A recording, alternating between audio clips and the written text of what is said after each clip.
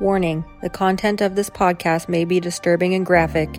It may contain explicit details, discussions of crime scenes, and descriptions that some may find disturbing. Listener discretion is advised.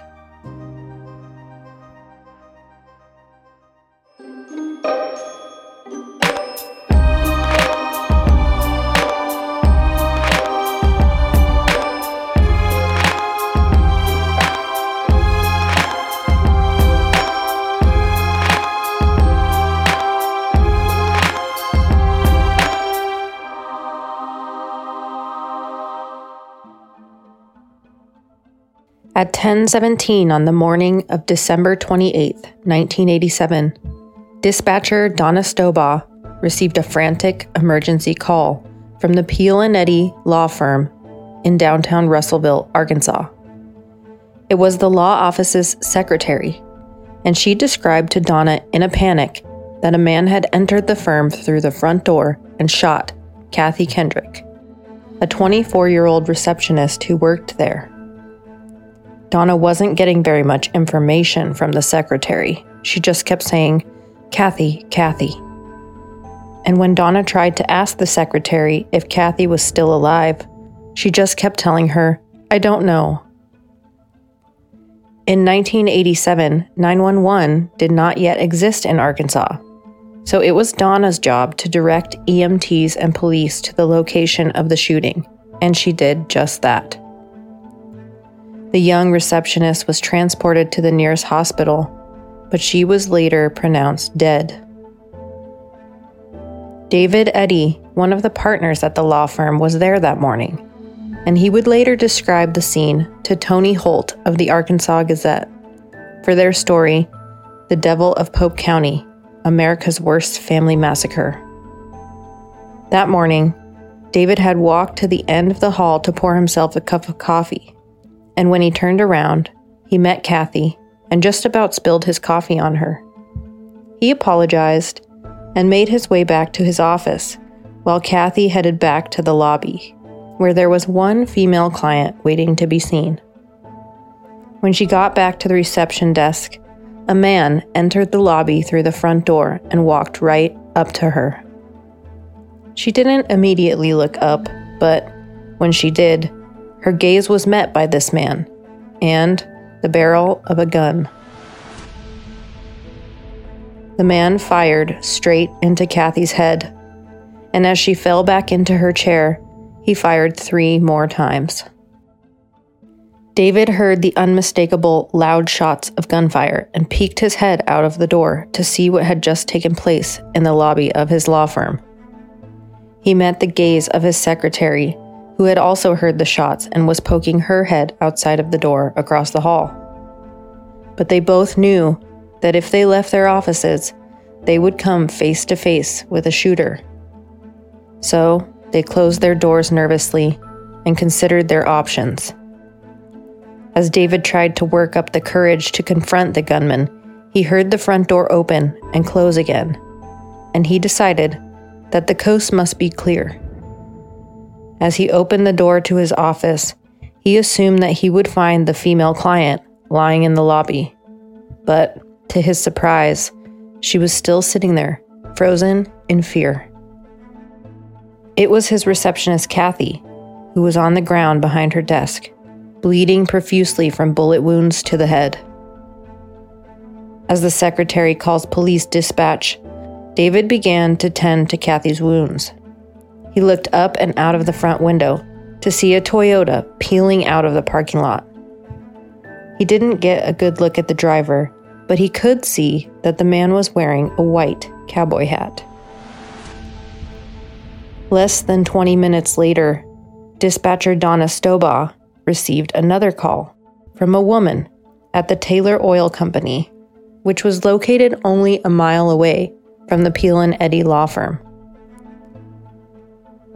The caller, Julie Money, frantically relayed that a shooter had entered Taylor Oil and shot several people. Her voice shook as she breathed heavily, as she described that she thought she felt a bullet whiz through her hair. That day had been her first day of work at Taylor Oil. When she got in that morning, she smiled at one of the part-time drivers that worked for the company, 33-year-old James Chafin, who was known by the nickname JD. The owner of Taylor Oil, Rusty Taylor, was sitting in his office, which was visible from the entrance, and had his office door ajar. Around 10:20 a.m., a man entered the lobby. When this man saw Rusty through his open office door, he raised a gun and fired at him, hitting Rusty twice, once in each shoulder. Julie was just coming out of the bathroom when she heard the loud bangs coming from the lobby near Rusty's office. She caught the eye of the driver, JD, and put her hands up as if to ask him, "What the heck was that?" JD just shrugged and began to open the office door, but as he did so, Julie saw the gunman raise his weapon and shoot JD right through the eyes, a shot that would kill him instantly. Julie would later say that the gunman had an awful, mad dog grin on his face as he turned the gun toward her. She dove to the ground as he fired in her direction and felt the bullet whiz through her hair. As she laid there, face down on the ground, she wasn't sure if she'd been hit. She felt the back of her head but couldn't feel any blood. Julie caught a glimpse of the gunman as he exited, and she knew she needed to get help right away. That is when Julie called dispatch and described the scene to Donna Stobaugh. Donna asked for a description of the shooter. It was not common for her to receive calls about a shooting, let alone 2 in one day, and she wondered if the 2 shootings could be related. Julie described the man as wearing a white cowboy hat, and she had seen him drive away in a copper-colored Toyota Corolla. At this point, Donna realized that the man who had shot Rusty and JD at Taylor Oil was the same man who had shot Kathy Kendrick at Peel and Eddy Law Firm earlier that morning. Unfortunately, 33-year-old JD lost his life that day, but Rusty Taylor was brought to the hospital and would survive his injuries. At 10:39 a.m., Donna received a third call about a shooter at the Sinclair Mini Mart, just 3 miles east of Taylor Oil. One of the Mini Mart employees, Roberta Woolery, watched as one of her former coworkers, Ronald Gene Simmons, entered the station and walked straight past her. She noticed that he was carrying a pistol, and he was headed straight to the back, where she knew that her boss, David Salyer, was sitting with a friend having a cup of coffee. Simmons raised the pistol and fired at David, who ducked as the bullet flew past him. He wasn't sure if it was some kind of prank, or if this was real gunfire. Roberta screamed as she reached for the phone, which caused Simmons to turn toward her and fire 2 shots. One hit her in the chin, the other hit her in the shoulder. David rushed at the shooter, wielding a chair as the only weapon he could find, and, as he did so, Simmons shot him in the head. He fell to the ground. The friend that David had been having coffee with grabbed whatever he could find, which happened to be a 6-pack of soda, and threw it at Simmons, who fired a few shots in his direction as he turned to leave. Roberta begged Donna to send help, as she and David were bleeding profusely. Donna assured her that she had somebody on the way, and asked if Roberta could describe the man to her. Roberta said, "I know who he is. He is Ronald Gene Simmons." Everybody that had been at the Sinclair Mini Mart that day would fortunately survive their injuries, and now Donna had a name to pass along to authorities. But she would receive a 4th and final emergency call that morning. After leaving the Sinclair Mini Mart, Gene Simmons had made his way to Woodline Motor Freight, where he had once been an employee. It was there where he had met receptionist Kathy Kendrick, who also worked there at the time. Simmons had grown fond of Kathy, but she found him to be creepy and reported his actions to their boss, Joyce Butts. Joyce had reprimanded Simmons, and now she was his final target. He entered the building, and when he saw her, he pulled his gun from his pocket and fired, hitting her in the head and chest. Vicki Jackson, who was working nearby, heard the shots. As she was about to make her exit, she ended up face to face with Gene Simmons. But Simmons told Vicki that he didn't want to hurt her. In fact, he was ready to turn himself in. He requested that she call an ambulance for Joyce. Vicki asked him what was going on. She tried to make sure that he remained calm. Simmons told her that he had just wanted to kill Joyce, and now he was done. He wanted to surrender peacefully. Vicki relayed this information to Donna, who directed police towards Simmons' location in the building. When police arrived, Simmons handed over his weapons. He was handcuffed and brought to Pope County Jail. As far as they were concerned, Simmons' rampage was over. And it was. Joyce would miraculously survive her injuries as well. All of that shooting left just 2 people dead, J.D. Chafin and Kathy Kendrick. But what police did not know was that Simmons had many more victims, 14 more, and they would soon learn the extent of Ronald Gene Simmons' depravity.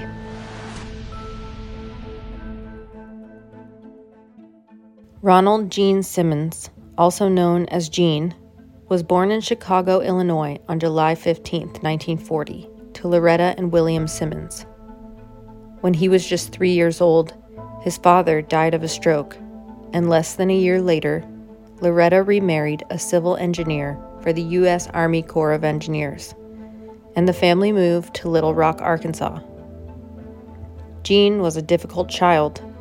He was known as somewhat of a bully and loved to question authority. This behavior got him kicked out of several boarding schools in his early childhood. When he was just 17 years old, Gene dropped out of high school and enlisted in the Navy. He craved the strict schedule and guidelines that the military offered, and thrived in this environment. After enlisting, Gene spent 19 months in Guam, where he earned his GED. Once back in the States, he was stationed at the Bremerton Naval Base in Washington State, where he met 18-year-old typist Becky Ulibarri. He was attracted to her dark eyes and long, dark hair, and he began flirting, eventually challenging her to a speed typing contest. He won, but Becky was smitten, and the two began dating. They married on July 9, 1960, Becky's 19th birthday. Gene then left the Navy and enlisted in the Air Force, which would take him to Vietnam. During this time, the couple would have their first 3 children, Gene Jr., Sheila, and Billy. But upon his return from Vietnam, Gene's behavior became controlling, and he was frequently angry. Shortly after his return, he was sent to England for a 3-year assignment. There, his 4th and 5th children, Loretta and Eddie, were born. Next, he was sent to Alamogordo, New Mexico, where he would work as an NCO officer for the Space and Missile Systems Organization, or SAMSO. Gene thrived in the position and was very fond of the area. He enjoyed the fact that the area was remote and considered it to be a good place to build a home and raise his family. But they had rented a home with close neighbors, and Gene was not pleased with having people so close. His in-laws, Becky's parents, had a nice remote farm just across the border in Colorado, and Gene preferred that kind of living. They would eventually find such a home in a place called Wills Canyon near Cloudcroft, New Mexico, which was located in the Lincoln National Forest. It was on 3 acres of land, not really as remote as Gene had hoped for, but he would make do. There, he would put his children to work, building a stone wall surrounding the property and carrying out other chores on the land. By November 1976, Gene got word that the SAMHSA office was going to be staffed by a much smaller, less expensive unit, which meant that he would no longer be working there. During the transition, Becky and the children bore the brunt of Gene's frustration. Bills piled up, and his temper grew. The couple's sixth child, Marianne, was also born around this time. When they finally got word that the SAMHSA office was officially closing, Gene was transferred to Heman Air Force Base, which was located in the same county in New Mexico. It was not Gene's first choice. He had hoped to be stationed in Little Rock, Arkansas, where he remembered growing up. Gene was upset, and he continued to express his frustration by taking it out on his wife and kids. He had struck Becky across the face in front of the children for the first time, and 16-year-old Gene Jr., or Little Gene, could not stand to watch. When he tried to protect his mother, his father beat him to the ground and continued to beat him until he was bloody and bruised. Gene Jr. could no longer stand the abuse. He packed up his things and hitchhiked to his grandparents' home in Colorado, where his mother, father, and sister Sheila would eventually pick him up and take him back to New Mexico. Not only was the physical abuse escalating, but Gene Simmons had also taken an inappropriate sexual interest in his eldest daughter, Sheila. Sheila had always been treated better than her siblings and mother by her father. He called her his little princess. Sheila didn't know why he treated her more kindly than the others, but she didn't mind it because she was spared from the verbal and physical abuse that the others endured. But in 1980, she would take a trip to a coin collecting show in California with her father, and she would learn the reason that he'd favored her above the rest of her family members. The two had to stop at a hotel in Phoenix, Arizona on the way to the show, and this is where authorities believe that Gene sexually assaulted his daughter for the very first time. Social work investigations would show that Gene had sex with Sheila 2 more times that year, and by March 1981, she realized that she was pregnant. When she told her father about the pregnancy, he sat down with the rest of the family to announce it, telling them that the child would be loved like all the other children, and that was the end of the discussion. He did not discuss who the father was, but his wife Becky knew. She saw the way that Gene treated Sheila, and Becky confided in little Gene, who wanted to report it. But Becky wished to keep the family together, for now at least. They would lose everything if authorities found out. But little Gene could not stand by and watch as his father got away with incestuous abuse. On April 17th, he anonymously reported his father to social services.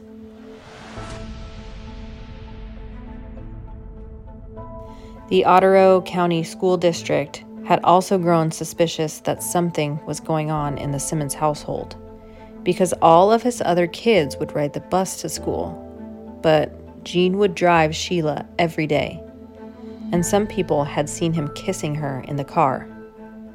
School officials also reported what they'd seen to social services, who did eventually launch an investigation into Simmons. The caseworker interviewed Sheila, who admitted that the baby was her father's. When they confronted Gene, he did not deny his relationship with Sheila. He told the caseworker that it was, quote, his fatherly duty and that he had to protect her. Prosecutors were notified, and in order to avoid prosecution, Gene agreed to a psychological counseling program that would last 5 weeks and involve his entire family. but Jean could sense that he would still be prosecuted anyways. Sheila gave birth to their child, Sylvia Gale, on June 17th, and by August 1981, Sheila had to admit in front of a jury that her father had raped her.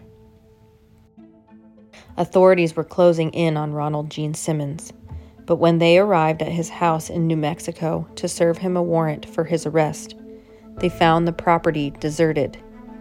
He had taken his family in the middle of the night and fled to Dover, Polk County, Arkansas, where they would live for the next 6 years before his murderous rampage. While some efforts were made by New Mexico law enforcement to find Simmons, the district attorney's office eventually dropped the case because the agency he had been indicted with didn't have the power to arrest him, and it was clear that he had gone. Somebody dropped the ball because state police in Arkansas, who did have the power to arrest, were not notified that a sex offender had moved his family there. Over the next 6 years, the physical and sexual abuse continued in the secluded Dover home, which the family called Mockingbird Hill. The property was located in an unincorporated community that had only a church, cemetery, corner store, and campground nearby. It was a mobile home with 5 bedrooms and a small kitchen and living room. It had no indoor plumbing and no phone. In the hot summer heat and humidity, Gene forced his children into manual labor once again on the property, digging ditches, putting up barbed wire, and building a shed. In 1984, Gene's eldest daughter, Sheila, got engaged to Dennis McNulty, a man she had met in business school a year earlier. Gene was very upset with the arrangement. His favorite daughter would be leaving home, and Gene would be the only one not smiling in their wedding photos. By the end of summer 1984, the 3 eldest Simmons children had moved out. Little Gene also got married, and he and his wife were expecting their first child.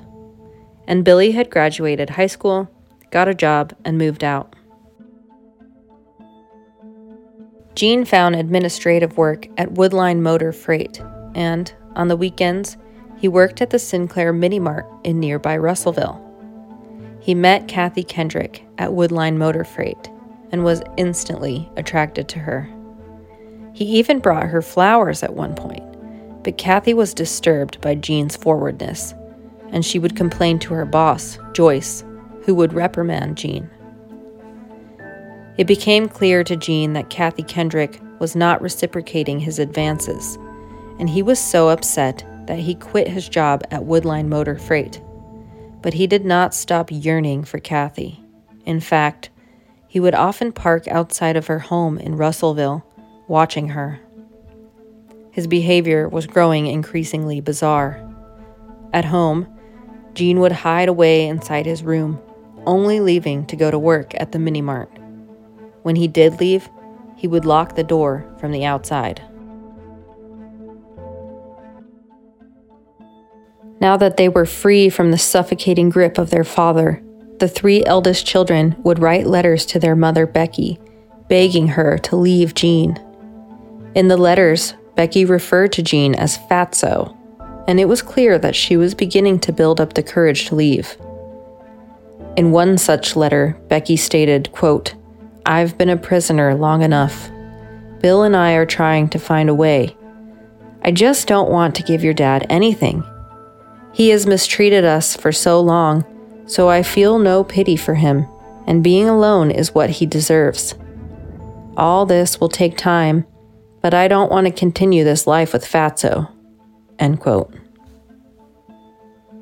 By 1987, little Gene was engaged for a second time to his ex-wife, and they had a 3-year-old daughter, Barbara.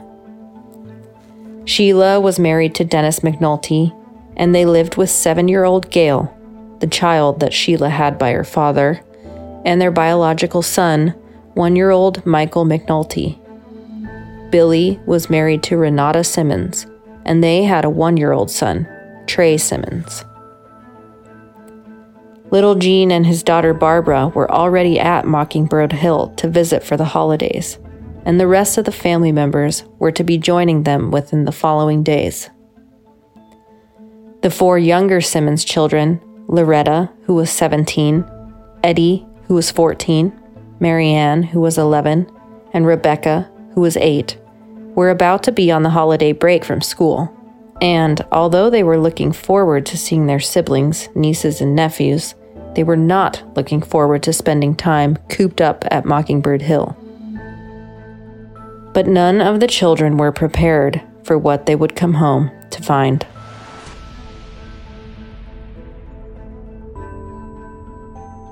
Earlier that morning, Ronald Gene Simmons armed himself with a .22 caliber revolver and some kind of blunt object that investigators know was over 2 feet in length. The 4 youngest children headed off to school, and Gene Simmons put his evil plan into motion. Nobody knows the order in which these events took place, but some speculate that Gene first struck his wife Becky with the blunt object, knocking her unconscious. He then entered the room where little Gene was sleeping and hit him with a blunt object, once in the head and once in the neck. But these blows did not do much to the burly Gene Jr. The autopsy would show that there was a struggle. Little Gene realized what his father was attempting to do to him, and he was ready to fight. But his father had a gun, and realizing that the blunt object was no match for Gene Jr., Gene Sr. pulled out the revolver and shot his son 4 times in the head and once in the chest. As he was being shot, little Gene crawled toward the bedroom door, but he would die just before he made it to the hallway. Authorities then speculate that Ronald Gene Simmons came back into the bedroom where his wife Becky and granddaughter Barbara had been. He shot Becky twice in the face with the same revolver, killing her. And when he had finished with Becky, he grabbed some nylon string from his pocket, wrapped it around 3-year-old Barbara's neck, and strangled her to death. Later that day, Loretta, Eddie, Marianne, and Rebecca got off the bus from school. There are also no witnesses to what happened next, so the description I'm about to tell you is based on theories and evidence found by authorities. That day, Ronald Gene Simmons came out to greet the children, which was odd because he was normally locked away in his room. He somehow convinced the rest of the children to stay outside, likely telling them that he would come out to get them, one at a time. He first led Loretta into the house and forced her into his bedroom, where he attacked her. Her autopsy revealed that she had suffered several cuts to the face, consistent with being punched. Simmons then grabbed a nylon fishing cord from his pocket and wrapped it around her neck. It was clear that Loretta struggled to break free from her father's grasp. Her watch and earrings were broken in her attempt to escape. Once she was no longer moving, Simmons dragged her body into the bathroom and submerged her head in a trash barrel filled with water, making sure that she was no longer breathing. He then placed her body on a bed in a neighboring room. One by one, Simmons brought his remaining children into the home and killed them all in the same manner. He strangled them with a nylon string, then submerged their heads into the barrel of water.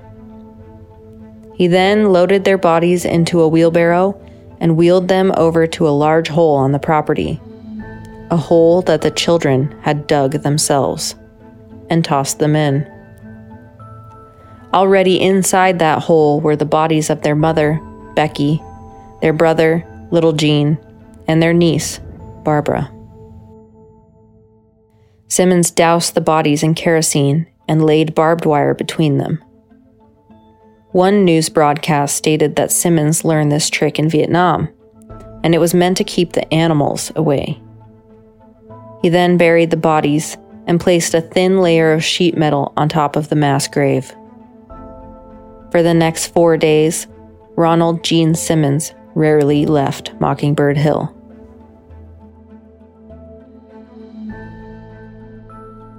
On December 26th, Gene's son Billy was set to arrive with his wife Renata and son, 1-year-old Trey. Again, there are no witnesses to what happened next, but authorities surmise that the family were seated around the kitchen table when Gene approached with his gun. He pointed it at Billy and shot him, once in the cheek and once just below the ear. Billy never saw it coming. The barrel of the gun was just 1 foot away from his head when he was shot, so it was clear that Gene had caught Billy unsuspecting. Renata screamed in horror at what her father-in-law had just done, and she knew that she and her baby were probably next. She rushed at Gene, attempting to knock the gun away, but her efforts were unsuccessful. Gene would shoot her a total of 7 times in the head and neck. He then turned toward the terrified little Trey and pulled the nylon rope from his pocket, wrapped it around his neck, and strangled him to death. To ensure he was truly dead, Gene dunked the child's head into that barrel of water. Next to arrive at Mockingbird Hill were Sheila, her husband Dennis, and her 2 children, 7-year-old Sylvia and 1-year-old Michael. Gene hadn't had time to move the other bodies out of sight, so, as Sheila came in through the front door, he immediately shot her 6 times, and she fell dead, right by the Christmas tree. The 2 children had entered with their mother, and little Sylvia ran into one of the neighboring bedrooms to hide. Dennis heard the shots and rushed through the front door where he attempted to fight Gene. But Gene would overpower him, and he shot Dennis in the head, instantly killing him.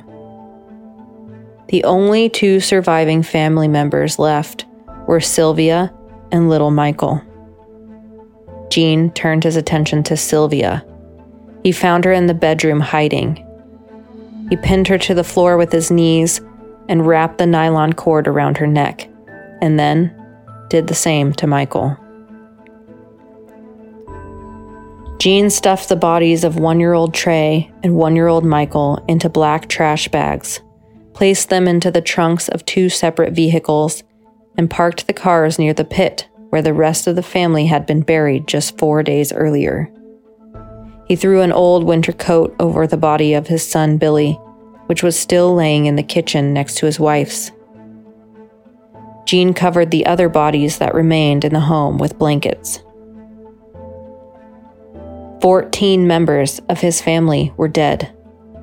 After burying some, loading 2 into the trunks of cars, and covering the rest with coats and blankets, Gene got into his car and drove to Sears, where he picked up Christmas gifts that had been ordered earlier that month.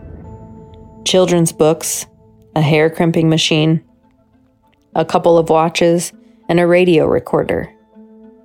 He then went to a nearby bar, downed a couple of drinks, and returned home and went to sleep, likely exhausted from carrying out 14 murders within 5 days.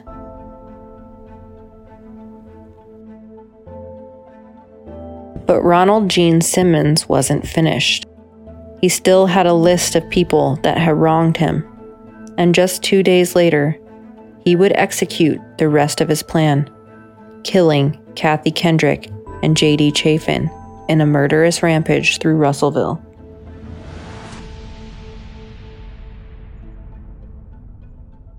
With Gene finally in custody, police didn't know yet that he'd killed his entire family and had their bodies located in various places on his property.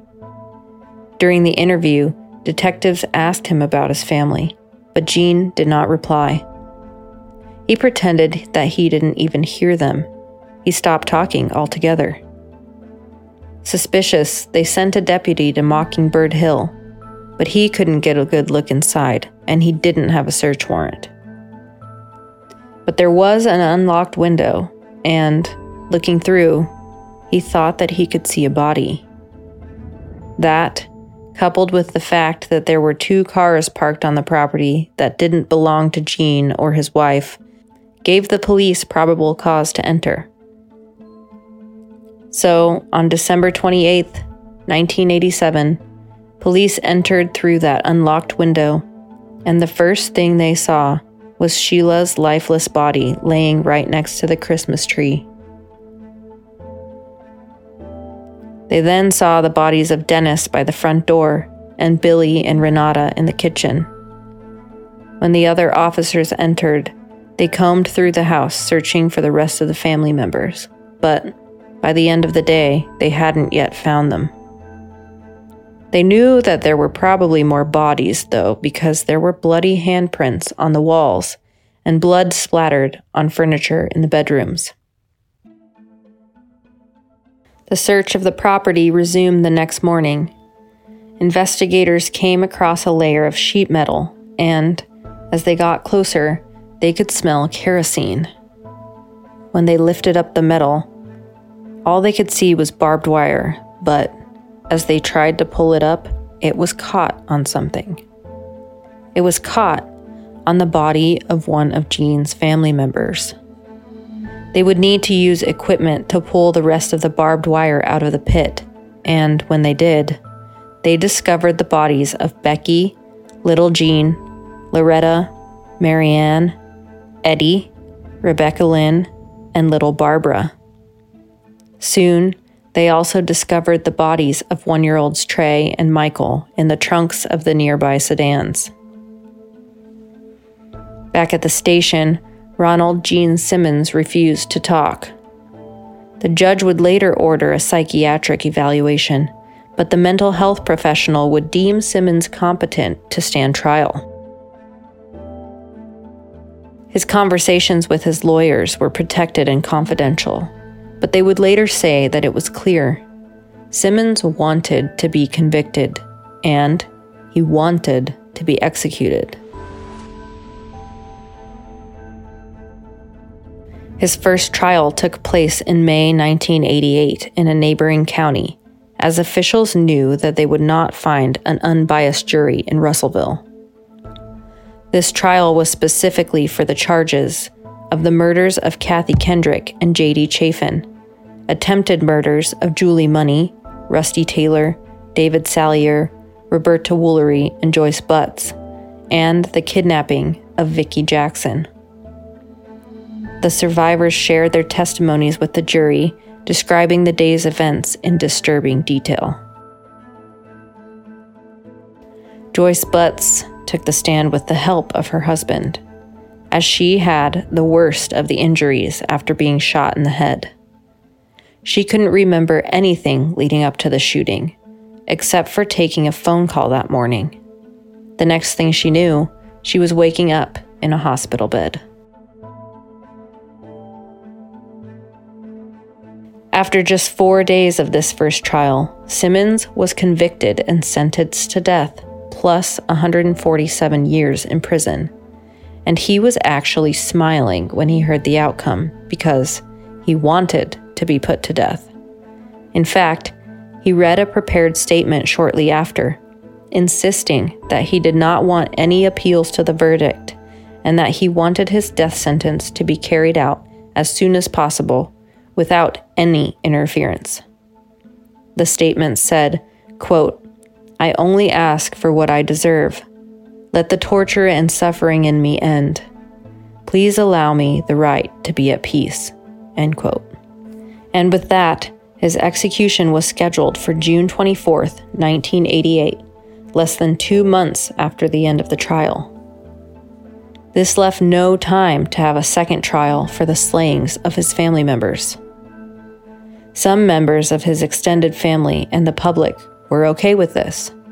Ronald Gene Simmons would be gone from the world soon, unable to inflict any more pain.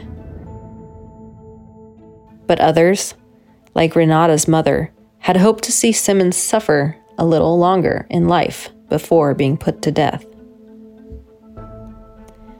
Just a week before his scheduled execution date, the Arkansas Churches for Life filed a petition to the Arkansas Supreme Court seeking a stay of execution and death sentence appeal.